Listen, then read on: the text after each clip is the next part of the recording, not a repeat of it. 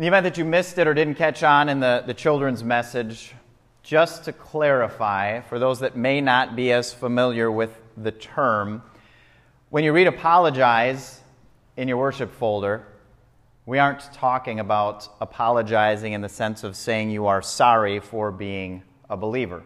Though there might be, I suppose to be fair, some instances where you might need to apologize to somebody else for how you acted as a believer if you are to kind of build on that relationship. But that's not the sense that we mean when we talk about apologizing today. Rather, think of it in terms of defending our faith. Sometimes appealing to the matter of logic and reason. Explaining to others, as Peter said in our second lesson, the reason for the hope that we have. If you're familiar at all with, if you've ever read through any of our Lutheran confessions in the Book of Concord, you are familiar with or have heard of the Augsburg Confession. That is simply a statement of what Lutherans at that time believed in contrast to what the Roman Catholic Church was teaching. When they presented the Augsburg Confession and the Roman Catholic Church read through it, they responded to it, clarifying where they disagreed. The Lutherans then in return wrote or crafted the next confession, the Apology of the Augsburg Confession. They weren't saying, hey, Roman Catholic Church, we're really sorry for everything that we wrote. Rather, they were defending what they had written down and what they believe on the basis of Scripture. So an apology, a defense, an explanation of our faith, it has a very important role. Now, that being said, just as we have with some of the other words we've looked at in this series, we also have to beware. When we talk about the importance of defending our faith, or apologetics, this field of using reason and logic to talk about and have discussions about the Christian faith, realize that the same with listening, and the same with when we focus on the word always being ready, these things in and of themselves have never once ushered a single soul into heaven. Nobody gets into heaven because you have a sound, logical, reasonable argument for the faith. The only thing that is ever going to change somebody's heart and usher anyone to heaven is the good news of the gospel, their Savior Jesus Christ. However, apologetics has a role, and if you've ever gardened, or even if you've just driven through the Midwest when fields are being prepared by farmers, then you know the importance of tilling the soil before the seed is laid down. Now, why is that done?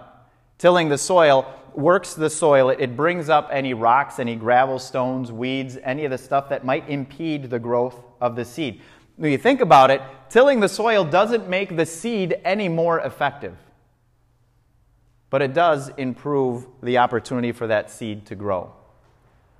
Apologetics as well, defending our faith, doesn't make the gospel more effective somehow. But it may very well remove some of those stones, those rocks, those gravels in the hearts and minds of people listening so that they are then ready to hear the word of God. And without those obstacles, then the Holy Spirit does what only the Holy Spirit can through the gospel and converts. One of the charges against the Christian faith has often been that it's unreasonable. Well, you can't see God. Doesn't make any sense. There's no logic. You're foolish to believe something like that. Now, I say this tongue-in-cheek, but actually, what a great time for people to level that accusation that Christian faith is unreasonable. Because you know what? Our world is as unreasonable as it's ever been, isn't it? When you look at politics and science and medicine and how unreasonable our society and culture has been in recent years, what a perfect fit. An unreasonable religion in an unreasonable world. Again, I say that tongue-in-cheek because the truth is that Christianity is really quite reasonable. In fact, Jesus must have thought so if you considered the words that Luke recorded for us that were read from Acts chapter 1, verse 3. Remember what Luke said Jesus did after he rose from the dead in verse 3. It said, after his suffering, he showed himself to these people, these men, and gave many convincing proofs that he was alive. He appeared to them over a period of 40 days and spoke about the kingdom of God.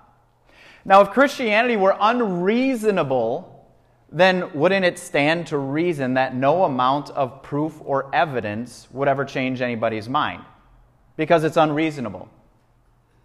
And yet Luke says that Jesus gave many convincing proofs. He gave evidence. He used reason, and that changed people's minds. Prior to that, and understandably, it wasn't reasonable that people could rise from the dead. But the convincing proof that Jesus provided of a dead man standing in their midst, teaching and preaching to them for 40 days, surely made them change their ideas of what was suddenly reasonable. So if Jesus was able to appear to them, the man that they had seen die on the cross, then suddenly this wasn't such an unreasonable thing after all. The Christian faith is really quite reasonable. And Jesus made that clear. Now, what is your role in sharing that faith and using reason? Well, reason has a place because, as I said, it can kind of open the doors. Now, it might, on the one hand, simply pique somebody's interest so that a person who wasn't really willing to ever listen to the Word will now suddenly give it a hear, whether or not that person ever comes to faith. On the other hand, reason, logic, defending the faith might be the first step that actually ends up bringing somebody to faith as well. And God uses you and me to apply that logic, that reason, to defend our Christian faith. And there are two really good reasons why that is so essential, so important in our day and age.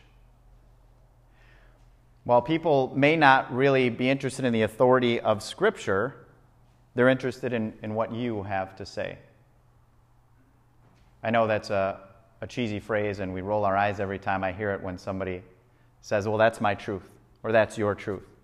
But we can flip that around and actually use that to our advantage. Because where people don't give as much credit or weight or authority to this anymore, they are willing to listen to what you have to say and what your experience has been.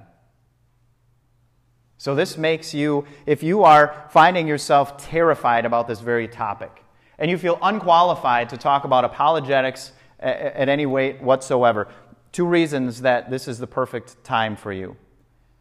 Because the church as an organization and as an institution doesn't have the credibility that it used to. You can't any longer just say to somebody who's not in church on a Sunday morning but is at a coffee shop, why aren't you at church? And they'll feel ashamed or feel like they should be there. They won't even bat an eye at it. In fact, they might dismiss such a silly question these days. And there's some good reasons for that. We have to acknowledge that. When you think of some experiences that people have had, when a pastor or a religious leader falls from grace, that damages the reputation of the church. So when somebody points that out, be sensitive to that and try to understand that might be a very legitimate reason for them to be opposed to ever setting foot in a church again.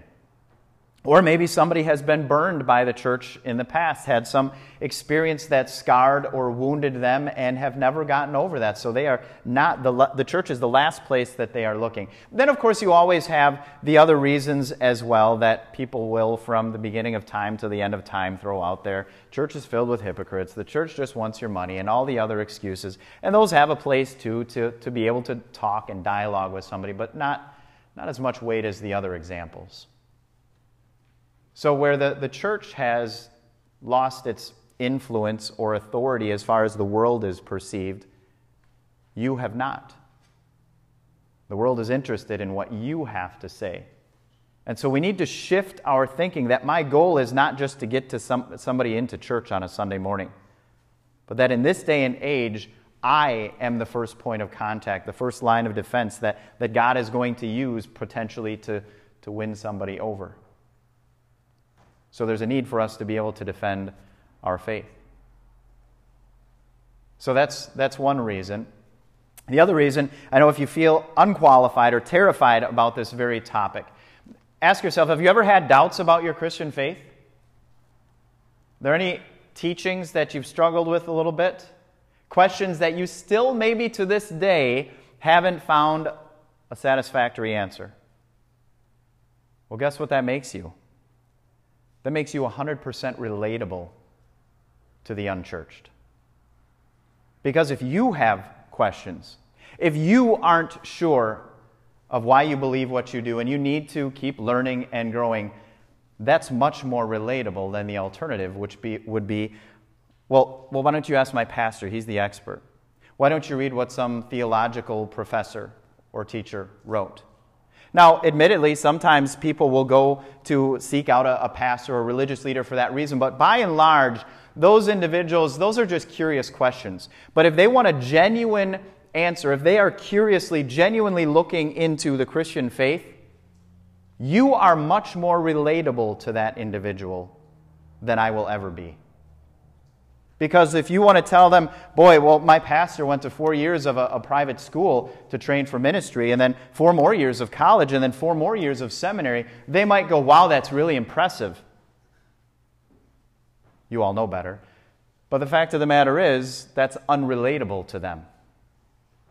But when they look to you, an average person that they work with, that is their neighbor, that is their friend, that is their relative, they're interested in what you have to say. So we need to think of ourselves as that first point of contact and be okay with not having the answers, but being able to tell them that we know where to look for the answers.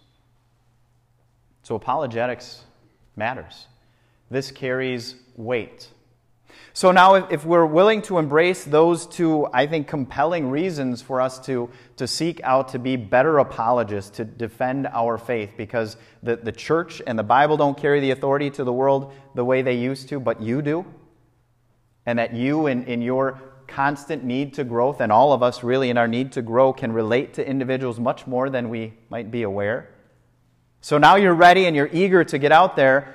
Now your question is, well, how come nobody comes to ask me the reason for the hope that I have, as Peter says here? Why is that? Well, maybe there's a couple of reasons there too. One, I think it's still it's a generalization, but it merits some personal introspection, I think. You realize that the world doesn't think, by and large, that Christians are all that intelligent. You Christians are dimwits. You believe a book that a bunch of old guys wrote a long time ago. You believe that the world was actually created. You believe in a God that you can't see. Well, on the one hand, if that's why they think we're foolish, we'll embrace that one. We'll readily embrace that the way that Paul does in writing to the Corinthians. Yes, I'm a fool for the cross. Absolutely. On the other hand, maybe there's a place for us to ask that tough question of ourselves. Do they think me unintelligent because I am? When is the last time that I've read a book? When is the last time that I've been in a Bible study to grow my faith? How many years or decades have I used the reason I'm uncomfortable talking about evangelism instead of actually growing to become a better evangelist or to learn and grow as a disciple? Maybe sometimes that's justified if the outside world doesn't think very highly of our intelligence because we haven't grown much. The other reason somebody else may not be so quick to ask you the reason for the hope that you have, and this too could sting a little bit, maybe they don't see it in you. If somebody doesn't see any hope in your life, if you are no different than the average Joe out there in the world, if you are moping around and gloom and doom and the world is an awful place and things are only getting worse, and you are just as inclined to debate and to argue and get sucked into that vacuum of darkness that the rest of the world does instead of being a light to shine, if the world doesn't see that hope in you, should you really be that surprised that they're not coming to you and asking the reason behind that hope? If it's non-existent? So ask yourself, do you have that hope? Are you able to apply that to yourself? What Peter says in chapter 3, verse 15.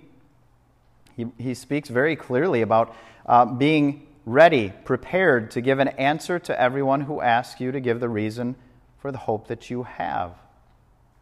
Do you have that hope? Is it yours? Is it evident? Are you embracing the hope that is yours in Christ Jesus? Does that smother you? Does it cover you? Does it envelop you? Each and every day, do you wake up ready to take on the day because you know that today, no matter all the things that are beyond your control, one thing that you know is that you have hope in Christ Jesus. Because today and tomorrow, you live in the shadow of the cross. Today you live in the reality of an empty tomb. Today you live in the reality of a home in heaven, and nothing's going to change that. You live in the reality of that hope. And that hope is always and only connected to Jesus.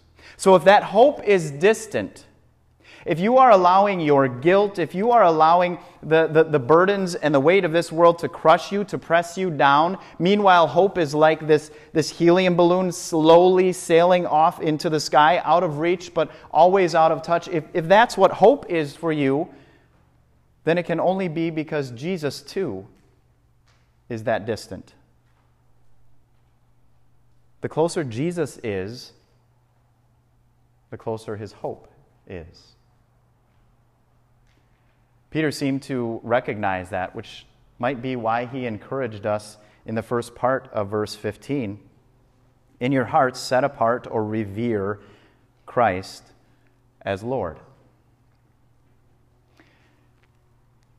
If you showed up this morning and you looked on the wall behind me, and instead of a cross, you saw a beautiful painting, beautiful work of art, or a lovely arrangement of flowers, or some ornate candelabra, or something of that nature on the wall, you might look and say, well, it's pretty, it's nice, but as nice looking as it is, you'd be shocked, you'd be appalled, you'd be downright ticked off, because there's no cross in the front of the church. That's what our hearts are like when we don't set apart or revere Christ as Lord. When we allow that space to be filled by something, anything else in this world, in our lives, when we ask God to share that throne in our hearts, rather than being the sole supreme ruler in our hearts, when Christ isn't truly Lord, it really should not surprise us that our lives don't seem to be filled with much hope. But when we set apart, when we revere Christ as Lord in our hearts, hope will be there. And when that hope is there for us, because we know that that's what Jesus brings to the table, that makes a difference in our lives. It really is what embodies the rest of what Peter talks about. Being eager to do good. What drives you to do good is when Jesus is revered, is set apart in my heart, because I know he loves me and I love him with a deep love and I want to serve him. And that means doing good, being kind to others, regardless of the outcome, how they might treat me in return. Because as Peter says, we know we're blessed either way. And what's my attitude going to be in serving others, loving others, putting them first, asking, how can I help? It's going to be an attitude of gentleness and respect. Not argumentative, not insisting on my way. I'm not looking to put somebody in his place. Gentle respect. That's how we deal with other people when Christ is in our hearts as Lord. And you know what's going to happen when that is the case. People are going to ask, where's that coming from? Give me the reason for that hope that you have. And when that happens, God has opened a door to you to carry out something very simple, this simple evangelism, to listen, to witness always, and recognize that God has called and equipped you with the hope that first and foremost you need to be able to then give the reason, the defense, the apology for that hope so that others might share it as well. Amen.